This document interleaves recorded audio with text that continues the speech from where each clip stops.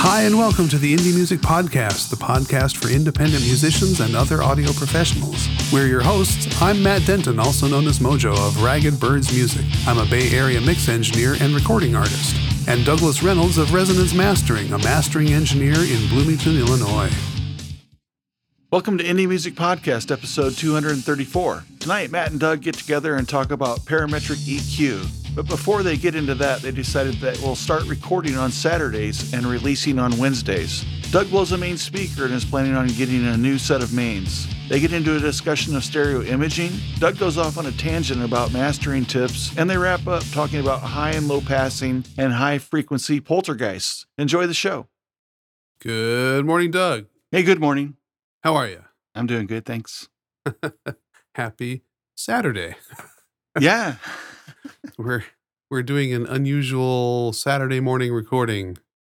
Which I kind of like, to be honest. Yeah, I with got you. no complaints. I mean, I would vote for just doing it on Saturdays if we were like a week ahead, you know? Yeah. Yeah, it doesn't bother me. I mean, I generally do the post on Sunday mornings, so. Yeah, because things during the week, it's so busy. Saturday's a little bit more relaxed. This morning for me hasn't been as relaxed as I wish it would have been, but it's all good. Yeah, well, I think the difference is that your turnaround for files is short now. That's because I'm freaking good at this. No, I meant you have a shorter time if we record on Saturday if I'm doing post on Sunday. Oh, yeah, because I can turn it around right afterward. Yeah, if we do it on the evenings, then I can't get to it until the next day or the following day after that sometimes. Yeah. So, well, maybe we end up moving it to Saturday morning after all. Who knows? I'm all good with that. It just seems more relaxed. I like having coffee with you is fun. Yeah, agree. And we're not I tend to have my coffee like at 5:30, 6 o'clock in the morning. And I think not being pressed for time like adds to just sort of the relaxed atmosphere and conversation, you know? That's true. Yeah, I agree with that. It is more of an NPR feeling. Yeah. I mean, you know, we could go to a different day. We could like go out on Wednesdays instead of Mondays. Is there any rules? True.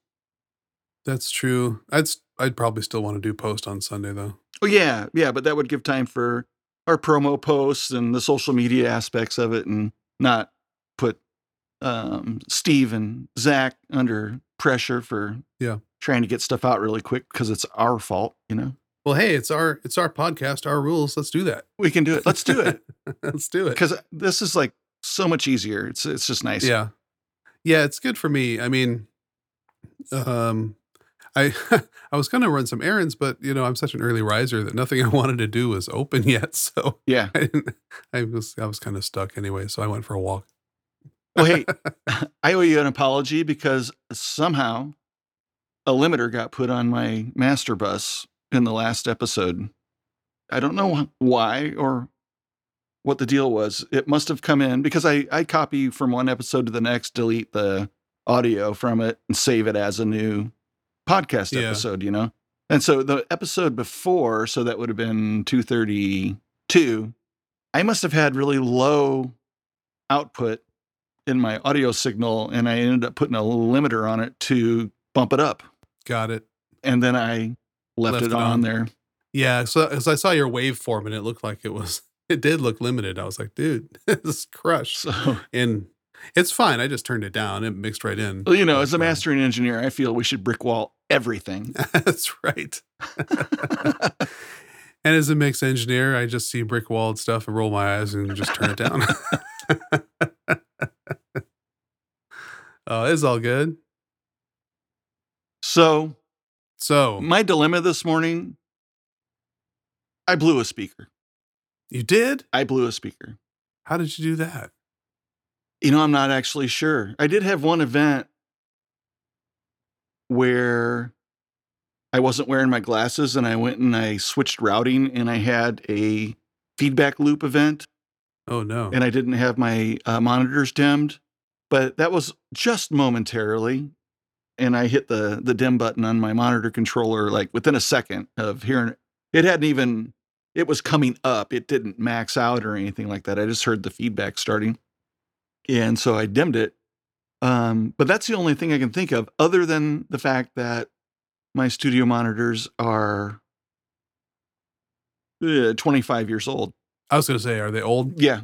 And it may just be because I use the heck out of them, you know? So, yeah.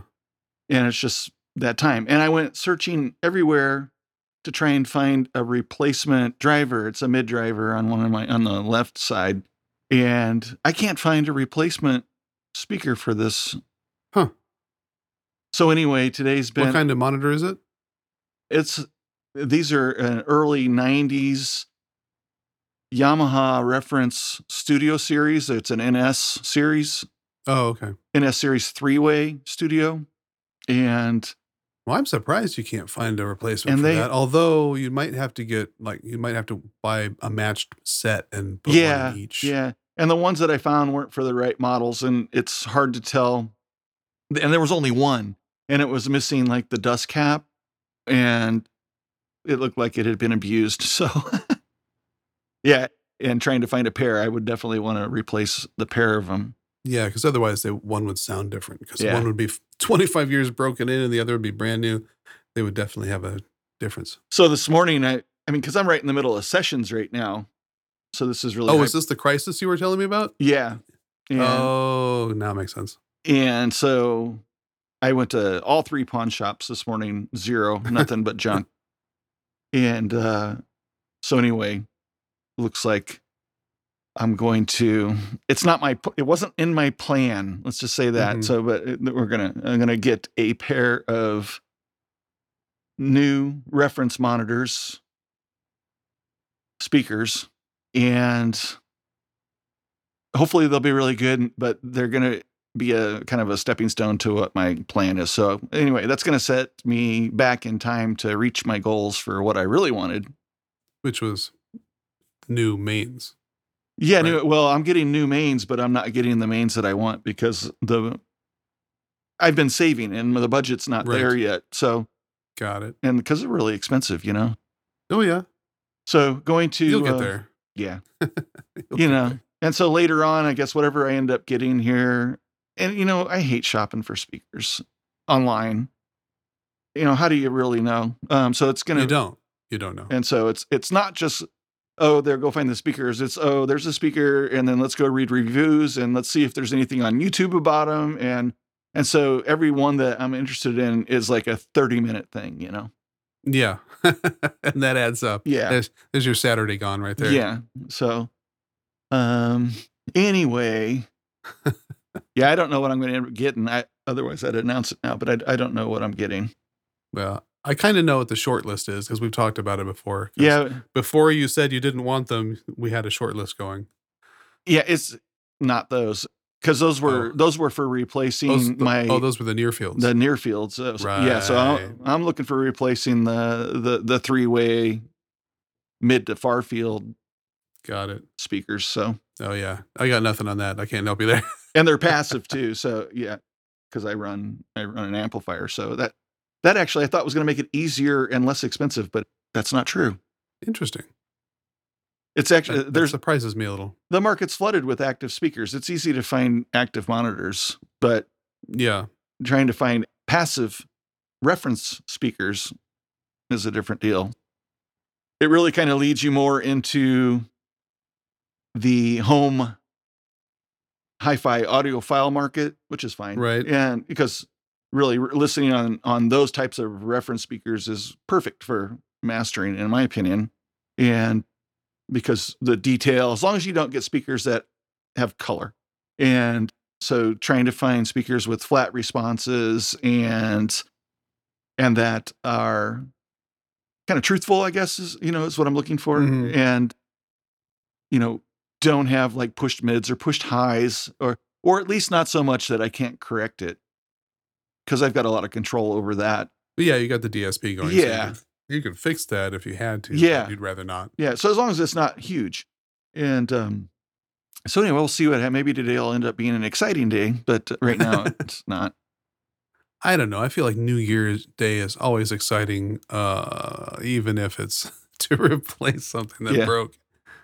But so anyway, as soon as I figure out what I'm doing, I got to send out some client messages and let them know there's going to be some delays. Cause I can't sit here and master with one side with no mid on one side, Just call it mono. Yeah, I could mastering in mono. Mastering in mono. Yeah. So, you should do a TikTok on that. I check in mono, but I only do my mix checks for my against my engineers stuff in that to determine and to make sure there's no phase cancellation. Yeah. Et cetera. Yeah. Yeah. And I agree. But I don't actually do mastering in mono. I wonder if anybody does. I don't think that's a thing. I always go back and check. Did I mess up anything in the mono reproduction? Space. Have I messed anything up? Basically what I'm checking for. Right. Yeah, because especially if you're going to even add the tiniest bit of stereo width to a 2-track, you want to check for any phase issues. Or did the center drop out, or did you lose some bottom end? All that kind of stuff. Yep. And I'm so happy to say that I don't even have a stereo imager, widener, whatever, it's not even in my template thing anymore. Oh. And I'm so happy about that. That's because you do a lot of mid-side processing, and it works so nice, and there's no artifacts, and it's so much subtle. I just have a lot of control over it, and it there's not a lot of weird stuff that you don't know what the plugin is doing going on, where I know exactly what I've done in order to work with that. So I like that approach better. When I used to use them, I'd actually get people going, "What are you using a stereo imager on this?" Oh, really? And even though it was very subtle, but people, clients were hearing it, and I was like, that's it's not. You shouldn't hear it. It shouldn't be noticeable. It should just be like feel like it's a little bigger, but you don't know why. Maybe. Yeah, exactly, and broader. And so, to be honest, I like the only one. I mean, I've used a bunch in the past, here and there, and the only one I really like is the Ozone Imager, because it's subtle. You can't really tell that much. Yeah, it just adds like a tiny bit of width, and I feel like I like that. And the only other one that I've been using that I like lately is some of the BX plugins, like the digital EQ, and I think the Pass EQ, which is not Brainworks, but just instantiating them without doing anything, kind of because of the way they do right and left or mid-side or however they're programmed, they add like a stable width without having to do much. I know a lot of people like that BX Digital Limiter 3 to do width. Yeah. And I think, one of these days my goal is to, which we did talk about, was that SSL Fusion processor, which is a master bus processor. And that actually has I'm not sure how it does it. It's got some stereo widener, a section to it. It's got it's got 3 or 4 or 5 sections of stuff with dynamics and EQ and transformer and stereo image and stuff. And so it's a neat analog piece. I don't know. It's probably doing some digital stuff on that. I don't know. But, if I ever do anything back with stereo image, it's also mid-side. Yeah, so it's probably using mid-side for its stereo image stuff. But that would be the step that I'd go. But it's lower in priority than, say, like parametric new EQ. Yeah, and new speakers. Yeah, exactly. And to kind of segue into what I was... I heard you trying to segue. I did want to say that, what I've heard is, I think this trend is over, but there was a trend there briefly when stereo imaging processing became available widely and people started using it too much, and it's actually possible to make it sound like the sound is folding back on itself, and it's just I really artificially too wide, and it kind of hurts your brain because it's almost like it's almost like it's out of phase when you get it too wide. Yeah. Now I have had feedback on one of the techniques that I use is stack mid-side processing. And so I might have a mid-side EQ or two and maybe a mid-side compressor, and I do my stereo imaging because I don't like to do everything at once. Right. And so I'm a real big fan of doing a little bit of processing, and then in the next step do a little bit more processing, and do it incrementally. I think that gives you better results, especially in mastering where you don't want to do too much. Yeah, in and general. I do too. But that it works really effectively for stereo image, and I've actually had feedback that they thought I was using an imager where I wasn't. Oh. And so I got to be careful there too, because as you stack, because it's real subtle if you just do it in one, but as you start stacking mid-sides, then you can really affect the stereo image that way. I found out in the way that I like to do things. So again, even in that, when you're not using an imager, you have to be careful in mid-side not to overdo it there as well. So stereo imaging is definitely something that needs a light hand, whether you're working with an imager. Stacking, I think that's a good use case for checking it in mono to make sure you didn't go too far. Yeah.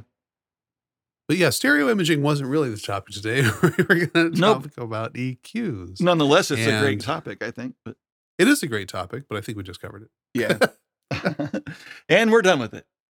And scene. But we were talking about parametric equalizers a bit, because that's right. Probably, other than having to get a new set of speakers, what was, the next thing that's on my priority list is another next analog piece of gear. And I was going to say, so you're looking at a hardware EQ. Yeah. But the idea of parametric equalization isn't specific to hardware. And that's kind of of course not. Wanted to talk about, because all EQs are not created equally. You see what I did there? I'm dying. I've been saving that all week.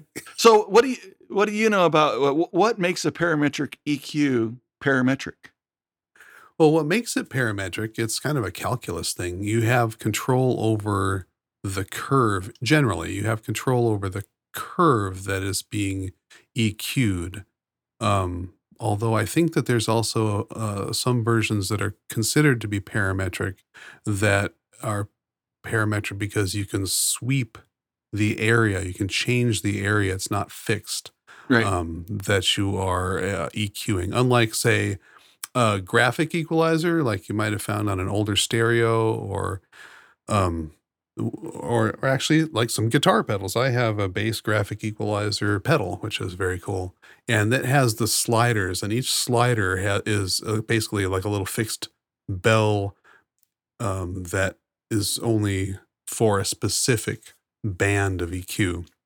But a parametric EQ, you can change the band within the same EQ, if that makes sense. Yeah, definitely. So there's three things that make up a parametric EQ, and that would be you have level adjustment.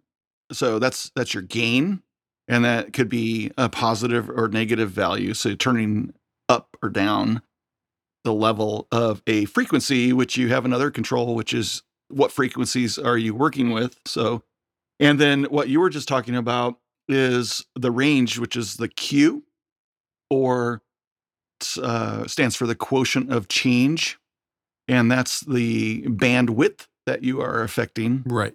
Okay. And then there's also some parametric EQs that don't have a Q control, but they have proportional Q. And so depending on the level of gain depends on how much Q is automatically applied. So like if you were dialing in, say, 100 hertz, and then you only had like a half a dB of gain applied to it or something like that, then the proportional Q would be really low, meaning that you'd have a really wide quotient of change. So the bandwidth of frequencies that you were working on would be wider. But if you gave, I'm trying to picture how this would sound to somebody who doesn't have a visual image in their mind of what we're talking about? Because I'm picturing it as we're talking. Well, think but I'm about trying to pick. think about the smiley face curve in There you an go. EQ. Okay, and in this case, let's say we've got 400, and we've got it pulled down by 1 dB. Okay, and so we've got this little trough at 400, and Mhm. with a parametric EQ that doesn't have an actual Q control, but it uses proportional Q, that's going to have at that level, and it depends on the EQ, but just so for example, at negative 1 dB of cut, then let's say we have a really wide trough that goes out and extends, over to like maybe 200 hertz and then up over to maybe 600 hertz or something like that. Okay. And then, but if we pulled that gain way down, then the farther down we pull it, the tighter the Q is. So it comes from where it was at like 200 and 600 for the entire sweep. It now comes down to maybe like 4 to 300 and 4 to 500. So it just narrowed the bands that we're affecting. And the greater the cut, the amount of gain difference from 0, the narrower that bandwidth becomes. So you could crank the gain all the way down, and the Q might be, centered on 400, but it might be like a sweep of 375 to 425 or something like that. And so a real narrow, you're only working on affecting a real narrow band of frequencies. Right. So it's like a gentle slope hill versus a sharp peak. Yeah. And so the more gain applied or cut, the tighter that peak is, which is the same thing that you're doing with a manual Q control, except that it's not reliant upon the amount of gain that you're applying. So then Right. in that type where you can actually have a Q control, it allows you to have negative 1 dB of cut, but then carve that into very narrow bandwidth if you want. And each, so those are, they work a little differently. So the other one is the proportional Q is something that you might find in most like mixed bus parametric EQs that maybe be designed more for mixing, where you don't need the refined control of Q, at lower cut or boost levels. Whereas a mastering EQ, you'd want to have that increased control. That is, in most plugins, you have a Q control.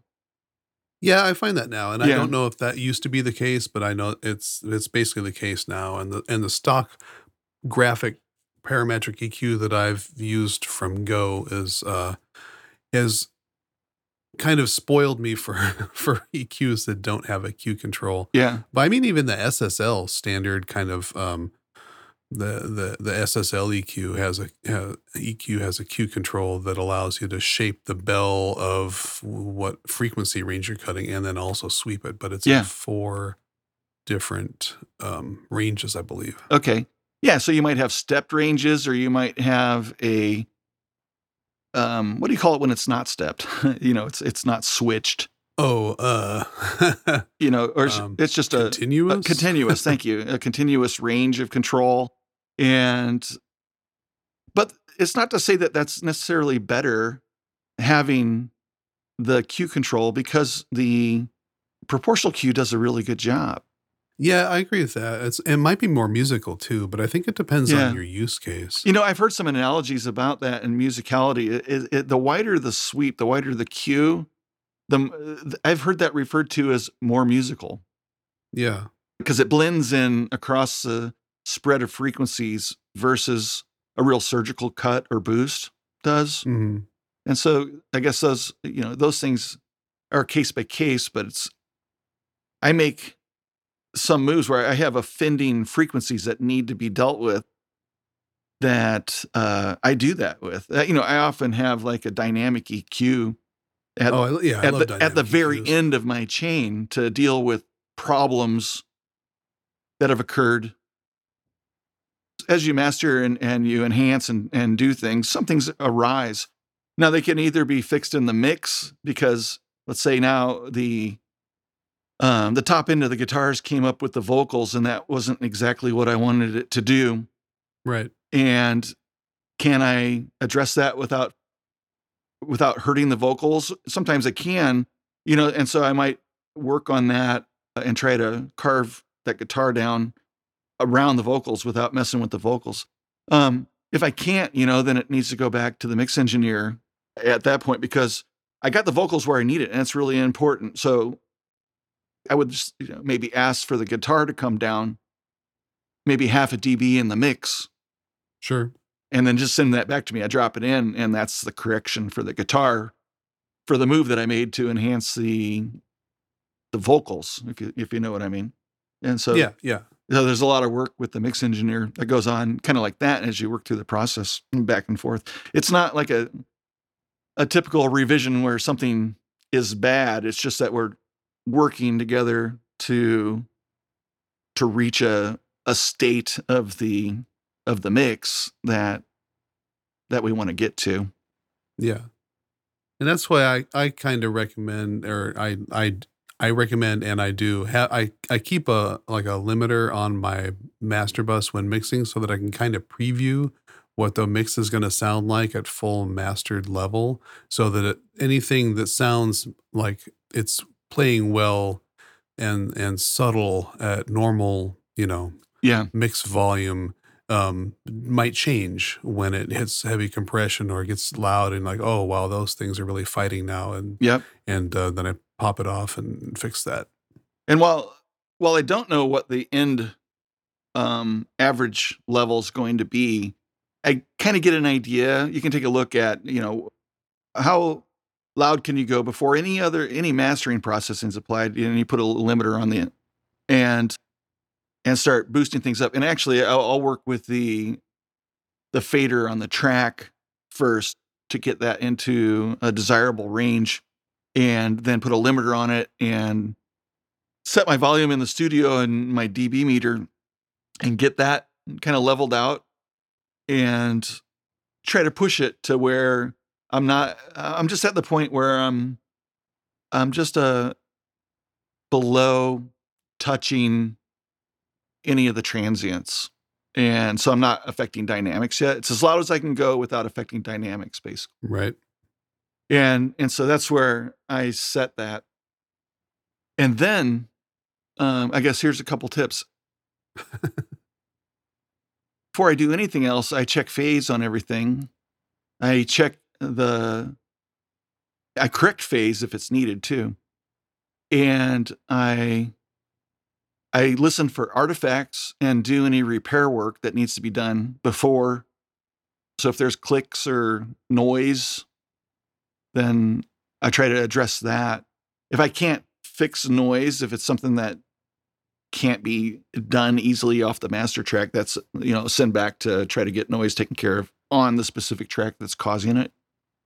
But get through that. So there's phase, artifacts, and checking in mono.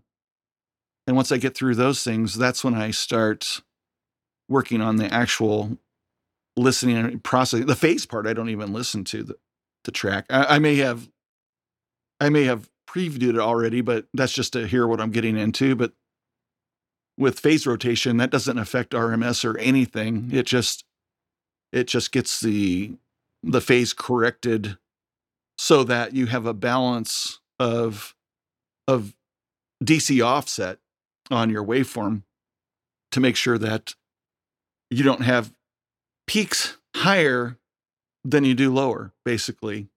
Mm-hmm. And what that does for you is it without changing the overall any RMS or anything at all, it allows you to get maybe 1 or 2 more dB of headroom, because you don't have that offset on one side taking up that 1 or 2 dB that when you correct the rotation, it drops that down so it centers out on the 0 line. And so you don't have that extended level of dB being taken up for no reason at all, if that makes sense. Yeah. Like, I wasn't sure what any of that had to do with EQ, but well, I'm looking at the waveform. So yeah. and so I don't know how we got here. We were talking about maybe we were talking about linear phase EQ versus regular EQ, because apparently now I had this told to me once, and once it kind of blew my mind, but EQ technically is a selective volume control. You're controlling the volume of bands of frequency. And it's interesting when you start to think about it that way. You can turn bands up and down, and then, if it's sweepable, you can choose the band. Then if there's a cue, you can choose how much of which band. And most EQs are, if you go too far with them, you can actually introduce phase problems with things fighting with each other, and then that's why they've created a linear phase EQ. I don't really like the sound of them, but they're supposed to eliminate phase problems that would be introduced by a normal EQ. And I've heard that they're used frequently in mastering, but I find that they introduce latency, and that I don't know, they don't sound as natural to me. What do you think about linear phase EQ? Yeah, I don't use one. I don't know. Okay. Yeah, I look at phase as something that gets corrected ahead of time. And, there's different ways to approach it, where you can zoom in and compare waveforms and get them lined up manually, things like that. Oh, yeah. Where maybe there's a track, maybe you've got a couple tracks of guitar with a front and rear cabinet miking, so you got 2 mics on it. And even though those had the polarity reversed on them, they might be slightly out of phase because maybe the back mic was a little bit further away than the front mic was. And so it's just slightly off, Yeah, I'd say anytime you double mic something, you should check the phase. Yeah. But I don't run into it too much. Really, phase offset, the amount of amplitude above the 0 line compared to the amount of amplitude below the 0 line is something that I have to deal with. Yeah. And really, that's just a matter of using something like RX and checking the percentage of phase rotation on the original track and doing any corrections as needed on it. Right. Now, in general, and I this was something that, again, I was told a long time ago, and I've lived by it, and I find it to be the most musical way of working, which is to make your EQ cuts surgical with a narrow cue, and to make your boosts wider with a broader EQ. Yeah, I don't know if that's something that is a rule of thumb across the board or not. I never really think about it like that. I just look at what is it that I'm needing to do. Right. And so I don't know. I don't know that I would subscribe to that, because it just depends on what you're trying to achieve. If you have, I agree with that. If you have a wider, what was that you said? So cuts should be narrow. Cuts would be narrow, and then boosts would be broad. I think that's only because usually when you're cutting a specific issue out. Yeah. And you don't want to affect things that you maybe unintentionally didn't want to affect. Well, let's imagine that you've got a track with a flute player or a triangle. Okay. Yeah, I mix a lot of triangles. Yeah, so you've got a triangle track, and the guy is jamming out on this triangle, and I'm gonna spit my tea, dude. And so it's being recorded in this room, and let's say that there's some low rumble noise floor in the recording. Mm-hmm. So there's no reason for an instrument that doesn't have any valuable information below what, I don't know what. I don't know where the triangle begins. What, 400? Let's say 450. Yeah. Let's say rule of thumb triangle. Yeah. that's a candidate for a high pass. Right. And they call that a filter. That took me a while to get that terminology. There's the high pass filter, and that's because it cuts everything below it. It's not a Yeah, bell. right. Like a shelf. Yeah. No, a shelf is something else. A filter is more like a cliff. Yep. And so in terms of narrow cuts, that's not a narrow cut. That's a very broad cut of a whole band of frequencies below a certain point. True. And which doesn't occur for me in mastering much unless I've got really low end problems. And I never really have a need for a low pass filter in what I do because there just doesn't ever seem to be any problems like that. Yeah, I don't see resolved why that way. you would on a 2-track, because Yeah. more likely than not, there's not enough information up there, and you'd probably want to boost with a Yeah. with a shelf. But if I've got something. excessive rumble at 20 hertz or below, that's Mhm. probably not great information. And so, it may not be a really steep drop off. Maybe I want some of that from like 20 to 18 or something like that. But then so just depending on what I'm hearing and down there, what I'm feeling. So like a 12 dB per octave. Yeah. Cause 24 is like pretty tight, so 24 is pretty steep. Yeah. That's drastic. Yep. 12 is good. 6 24 is what you'd use gentle. on the triangle. Yeah, I would totally. Yeah, whenever I'm mixing a triangle, I generally, with a 24 dB per octave high pass, I cut it off at about 600. Yeah.